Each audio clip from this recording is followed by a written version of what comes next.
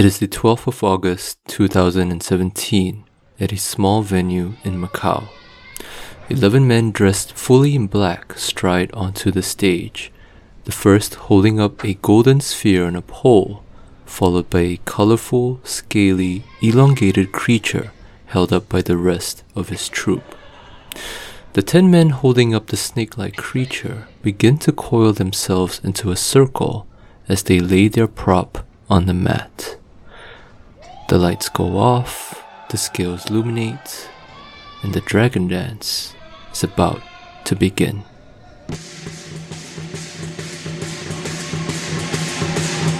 What follows is nothing short of mesmerizing. As the cacophony of drums and cymbals play in the background, the snake-like prop springs to life. Glowing green and pink and red and purple, the dragon twists and turns in the air, swirling inwards and outwards as it chases after the spherical pearl. Amidst the chaos, there is precision, symmetry, and beauty. This is just one of the many ways in which the mythical dragon is portrayed in Chinese culture. And in today's episode, we're going to find out what it truly means to be a dragon.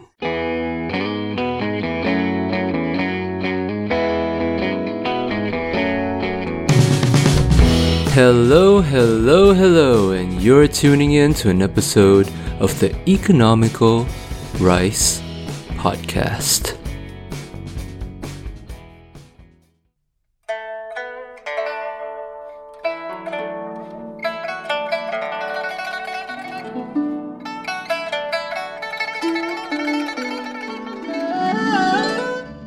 Happy Chinese New Year, dear listeners, and boy, do I have an episode for you today. As Singaporeans, we are accustomed to the traditions and practices surrounding this festive season. From spring cleaning to lighting firecrackers to family reunion dinners, the Lunar New Year period is a cherished time in Chinese culture, symbolizing both the end of the previous year's hard work as well as the wishing in of prosperity for the year to come. But from an economic standpoint, what is fascinating is the rich treasure trove of cultural beliefs that grace this holiday, none more so perhaps than the Chinese zodiac itself. To those who are unfamiliar, the 12 zodiac signs may seem like just another whimsical cultural fascination, kind of like the Western zodiac. Fun to know, but rarely taken too seriously. Yet, just from your zodiac symbol alone, people will be able to make judgments about your fortune, personality, career prospects, and even your love life. And when enough people pass down and buy into these beliefs, then suddenly society starts to feel the consequences. All the way from birth rates to employment statistics to university enrollments to even consumption behavior. Such is the power and influence of these cultural beliefs, which is exactly why we will be looking into this issue. However, while we cook our dumplings and buy our new clothes to usher in the Year of the Pig, this episode, let's take a look at arguably the most famous and influential of the Chinese zodiac symbols, the dragon. More on this after a quick break.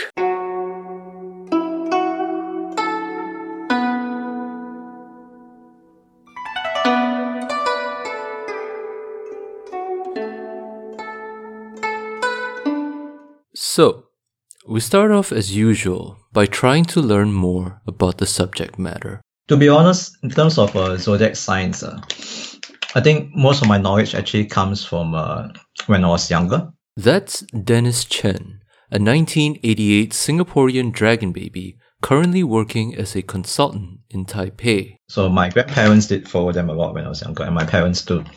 So whatever I learned about zodiac signs was from them.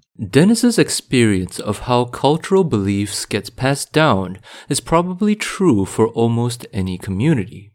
However, in a country like Singapore, which has a majority of Chinese, it's actually pretty hard to miss. Growing up, I do read the yearly so-called reviews of the zodiac signs, especially during Chinese New Year.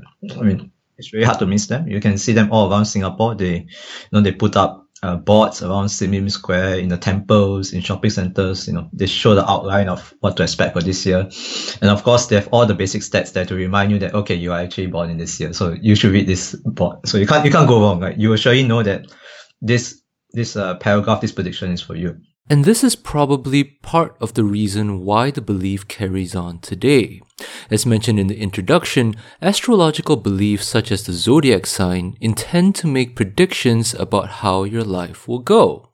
And when some of these predictions actually come true, that's all the more reason for you to carry that belief. There are a couple of times that I've actually memorized what I've read, because in terms of health, it seems like the zodiac signs, the zodiac predictions that I have really came true for me, because apparently dragon babies they have issues with their mouths and with their stomachs, and these are the same ailments I have when I'm growing up, and I still have them today. So, so that's the main fact that I've taken away, and that's the reason why I try to take it I won't brush it off. I will try to read it, and then I won't let it run my life, but I will still memorize what they said for this year. Yeah.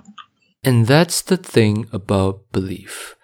Regardless of whether what you believe is actually true or scientifically proven, it still shapes the way you perceive the world and others around you.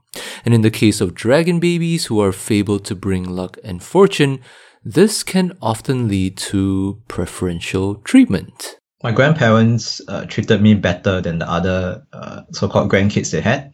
So basically, that I was told that, and I felt it as well, that I was the favorite of the family because I was a dragon baby. But being a dragon baby isn't always a good thing. With the cultural symbol of the dragon dating back thousands of years to a time where the dragon image was used almost exclusively by emperors and the elite, it can often lead to some very lofty expectations, even on those who don't really buy into the belief. To be honest, I only treat them as like a basis for a joke. And that's a year 2000 dragon baby who didn't want to reveal his real name, so we're going by his Reddit username u/OxySempra. My entire family, both my dad, my mom, my sister, all of them are snakes.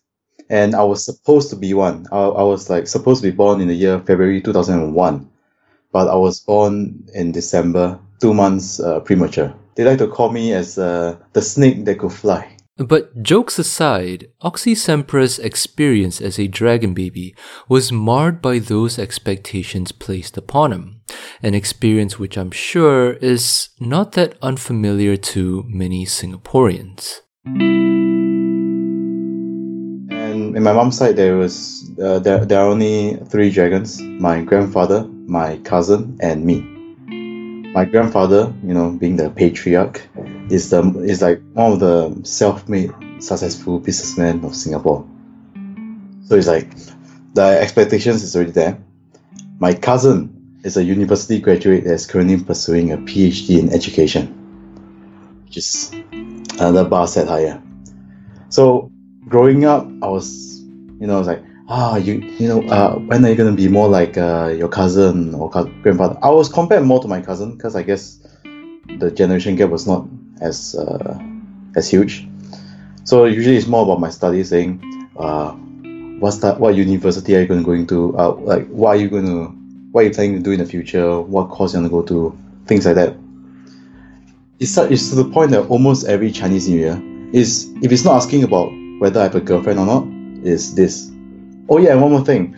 They like to refer my grandfather as the head of the dragon, my cousin as the body of the dragon, and me as the tail. So I'm like the butt of the family. Yeah. So in secondary school, maybe because of puberty or whatever, I go into like a rebellious phase.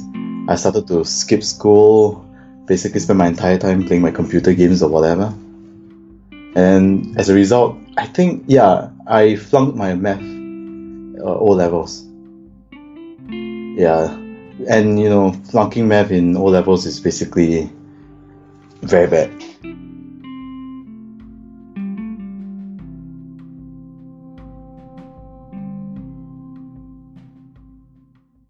However, these expectations are nothing new in our hyper-competitive and capitalistic home of Singapore. Certainly, our parents are always going to be comparing us to the neighbor's kid or our cousins or the smartest kid in school, even when we're not born as dragon babies. So what makes their situation unique then is, number one, the degree of expectation placed upon them because of their so-called dragonness, and number two, the degree of competition. I think, I can't remember if it was primary school or secondary school, but one of my teachers said that we are unlucky in the sense that we had to compete with basically every other like Chinese students. Because compared to say 2002 or 1998 batch, we have too many people trying to fight for similar positions in various schools and work field. So to us to work harder and all that. Coming up, we take a closer look at the link between cultural belief and behavior, how it manifests in reality, as well as its surprising societal implications, which could hopefully explain the competitive plight of the dragon baby. Stay tuned, you're not going to want to miss this.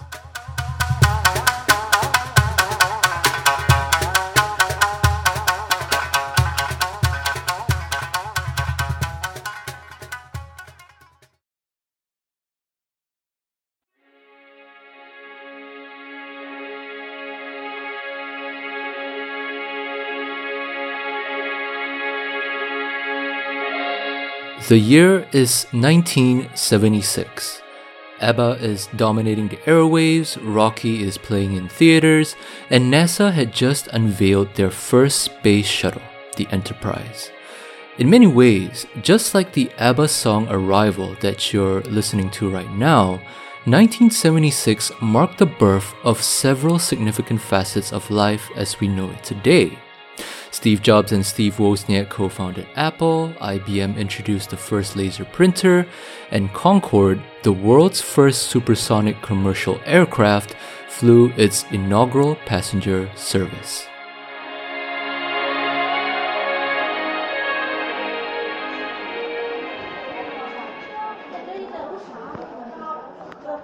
But over in East Asia, something else was just beginning to stir. In Chinese communities across Taiwan, Malaysia, and Singapore, a peculiar cultural phenomenon was being born. Literally.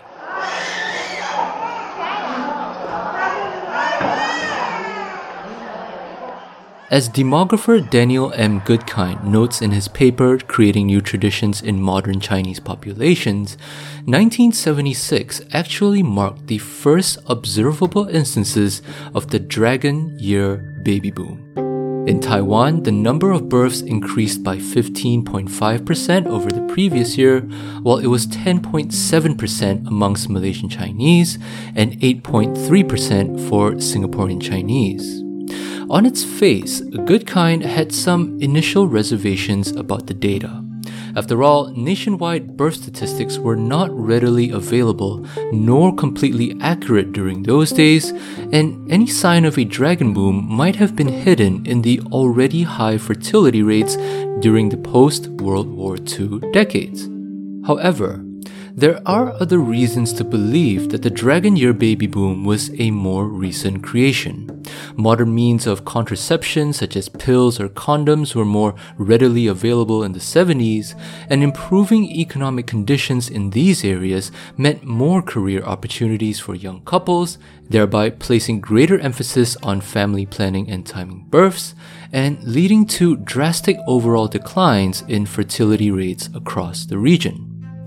Yet, perhaps the most interesting finding is with regards to how cultural belief influences behavior. As Goodkind points out, the behavior of timing dragon births isn't really rooted in astrological tradition. For instance, the famous Chinese Farmer's Almanac, or Tongshu, states that it is the day and hour of birth, rather than the year, which matters more in determining the fate of a newborn child. And fortune tellers and astrologers were quick to deny any responsibility of the dragon boom when pressed by Goodkind himself. Thus, in spite of the rich tradition and history behind the dragon belief, it is unclear that the belief itself actually leads to behavior. On this point, Goodkind illuminates with the following, quote, "Culture is not simply an exogenous determinant of behavior. It is also, in part, an endogenous construction based on local institutional environments and social conditions." In the previous episode on Big Data, we briefly talked about the importance of constraints in how it influences decision-making and our interactions with the world around us. What Goodkind is saying here is that given the right environment and conditions, even your grandma's most superstitious beliefs can become a constraint and consequently manifest itself in reality.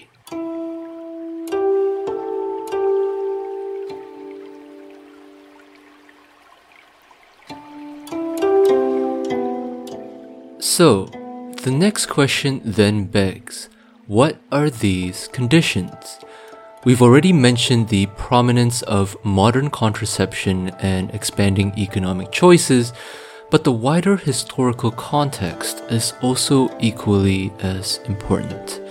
Consider, for instance, the recovery from massive inflation and recession following the oil crisis of 1973, or how China's violent decade of cultural revolution finally ended in 1976, allowing a reprieve for traditional Chinese ideas, beliefs, and culture.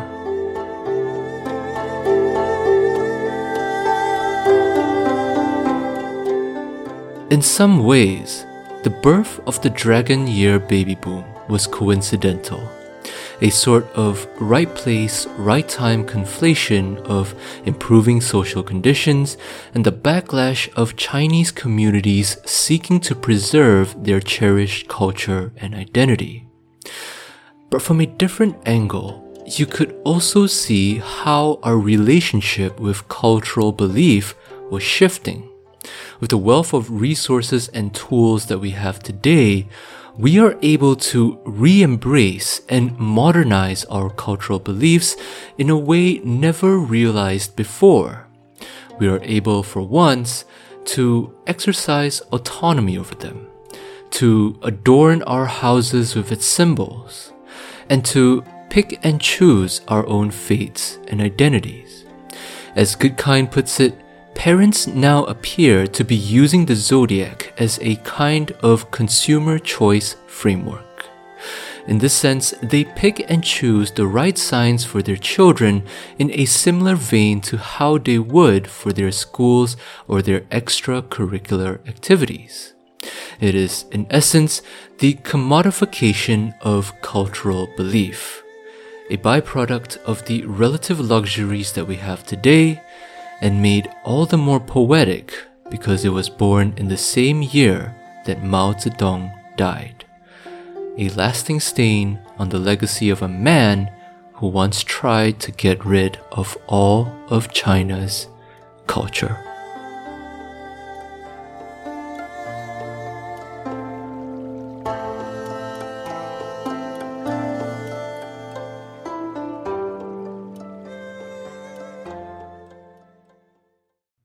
But back to Singapore.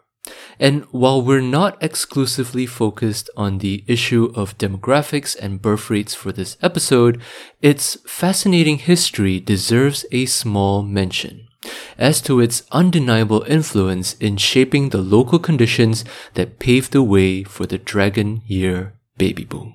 Singapore is one of the most densely populated areas in the world. Each square mile accommodates an average of 9,000 people. This is an archival recording of a radio program called ASEAN Half Hour, released back in 1971.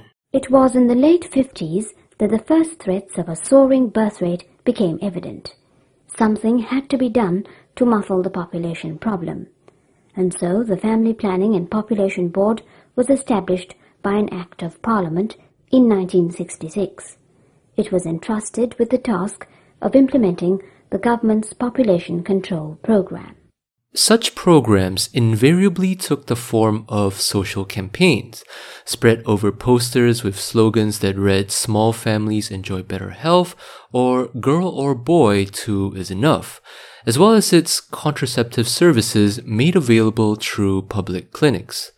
However, it is worth noting how these campaigns coincided with the changing narrative of the role of women in society, led most prominently perhaps by the then president of the Family Planning and Population Board, Dr. Maggie Lim. In the past, a woman either went on having babies year in and year out and eventually died of hemorrhage after her umpteenth confinement, or she did not die, but lost her looks and her strength and her spirit, or the husband and wife lived apart, the woman glad to be rid of the duty of sex, while the man sought satisfaction elsewhere. None of these solutions need apply in our present-day society when women are still young at 50, filled with vitality and health, who look forward to the menopause not as the end, but as a new beginning in living.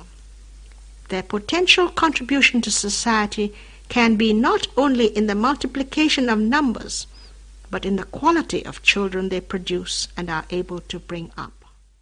And here she is again in 1963, emphasizing the importance of maternal health and the need for family planning. I've been concerned with family planning for a good number of years, way back since 1949. And the more I've been doing this work, the more I'm convinced that there is an urgent need for it still in Singapore, particularly for the health of the mothers. You see, I work in the clinics, and I'm associated with these women who come to the antenatal clinics, who bring their children to see me. And it's really amazing how their health can be undermined when they have too many children. The basic needs for health and the happiness of the family is the same, whether it's in Singapore or the rest of the world. Aside from these campaigns, there were also numerous economic disincentives against having larger families, such as the reduction of income tax relief to cover only the first 3 children, or government hospitals raising their fees for giving birth.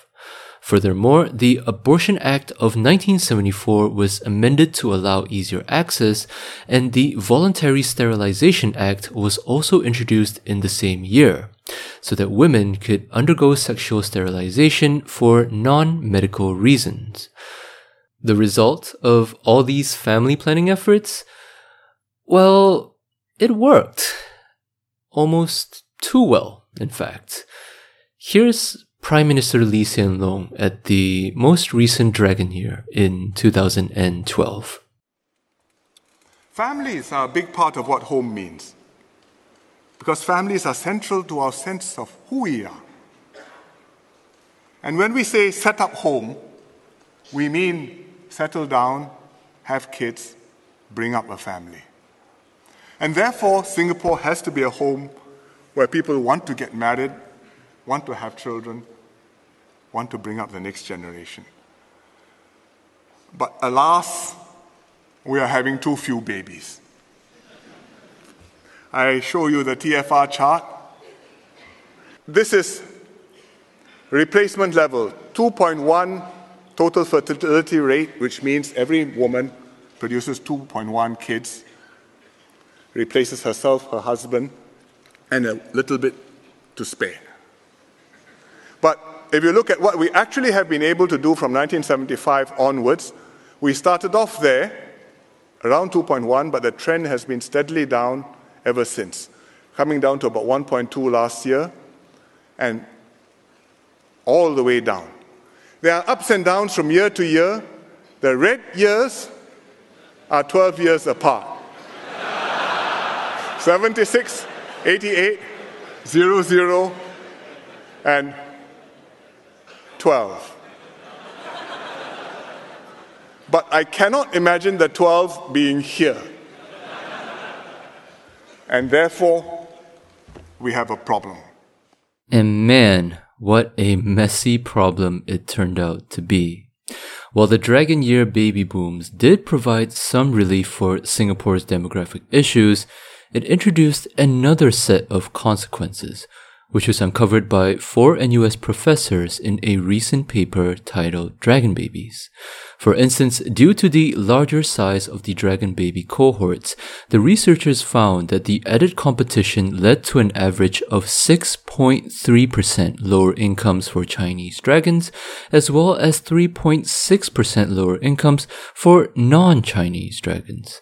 They noted that since the job market was inflexible to the increased labor supply, this meant that more candidates were effectively competing for the same number of jobs, which resulted in increased scarcity and a good number of graduates heading into the relatively less paying field of self-employment rather than formal work. Moreover, this cohort effect extends into education as well, where the researchers found that it reduced the university admission chances for dragon babies, as well as the application scores from their A-level examinations relative to other cohorts. Other noteworthy findings from the paper include a 2.6% reduced likelihood of having access to credit and a tendency to save a lower proportion of their incomes. So, it appears that contrary to all the hype and superstition surrounding dragon babies and how they're supposed to be blessed with luck and fortune, these findings unfortunately tell a very different story, which provides us with a somewhat somber resolution to our winding deep dive into the dragon belief. Through this episode, we've looked at how belief gets passed down and how expectations can impact an individual. Then we examined the mechanism between belief and behavior, as well as the fascinating history and conditions and environments that help shape the Dragon Year baby boom. And finally, we took it back to Singapore to highlight our own problems with fertility and also how the dragon boom raises its own set of societal issues.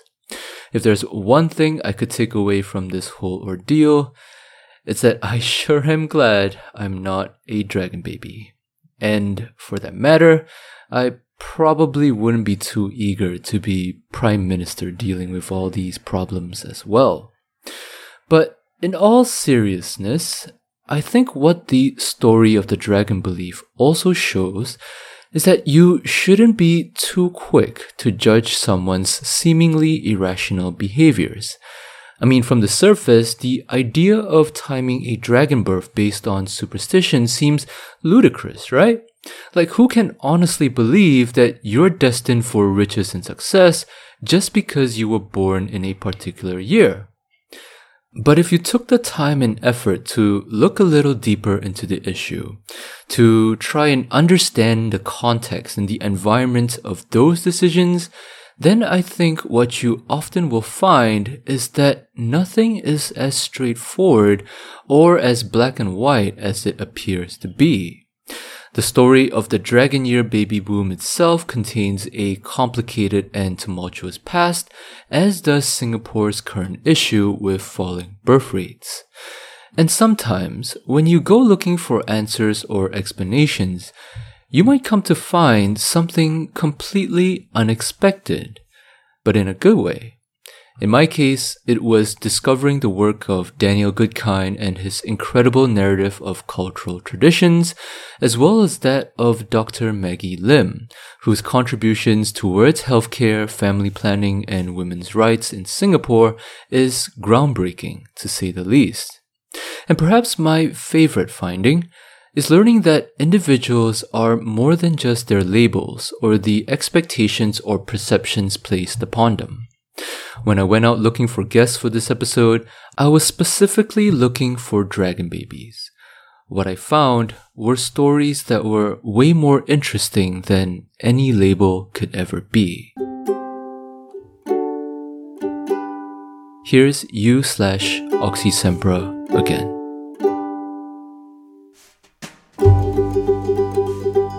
Right. So in secondary school, maybe because of puberty or whatever, I got into like a rebellious phase. I started to skip school, basically spend my entire time playing my computer games or whatever. And as a result, I think, I flunked my math O-levels. Yeah, and flunking math in O-levels is basically very bad. So the only poly courses available to me was, I think, just nursing. So after that, I regretted my decision. So I decided to have a new year, new me, new school, whatever. And I decided to choose to go to a higher NITEC course which I have an interest in, which is I'm not sure if I can say it, in cybersecurity. Yes, because it's a ever expanding field. There's gonna be a high demand for it currently and in the future. So during the higher NITEC, I'm currently in preparation for my final term, which is the exam term. But prior to that, I studied hard. I worked my way up, especially during the internship, and I managed to score myself a 3.8 GPA. So currently, I'm offered bond by a company. I am not too sure if I could say the name because it's but basically it's a good thing. And with that, I finally had a excuse to give to my relatives who want to know what I'm up to, if I'm living up to the dragons or not. And with that brings the end to today's episode. So, what do you think? Do you love it? Hate it? Was it too long? Not long enough? Did I miss something completely or helped you learn something new? If you have any questions or feedback that you'd like to give, please feel free to send a message on any of the social media links in the description or by email through dkoordi@gmail.com. That's dkoordi@gmail.com. I really appreciate it. Also, if you enjoyed listening to this podcast, you can help it grow by sharing it amongst your friends or by subscribing on iTunes, SoundCloud, Spotify, or just about any podcast app. Music for this episode was primarily brought to you by Blue Dot Sessions and an assortment of various other artists. And if you're interested, you can find the links to all the tracks used as well as the research material on the website's show notes. Special thanks goes to Dennis Chen and U/Oxy Sempra for their guest contributions, and to you, dear listeners, for tuning in. This has been your host Danny at the Economical Rice Podcast, serving up the grains of capitalism and wishing you a very happy Lunar New Year.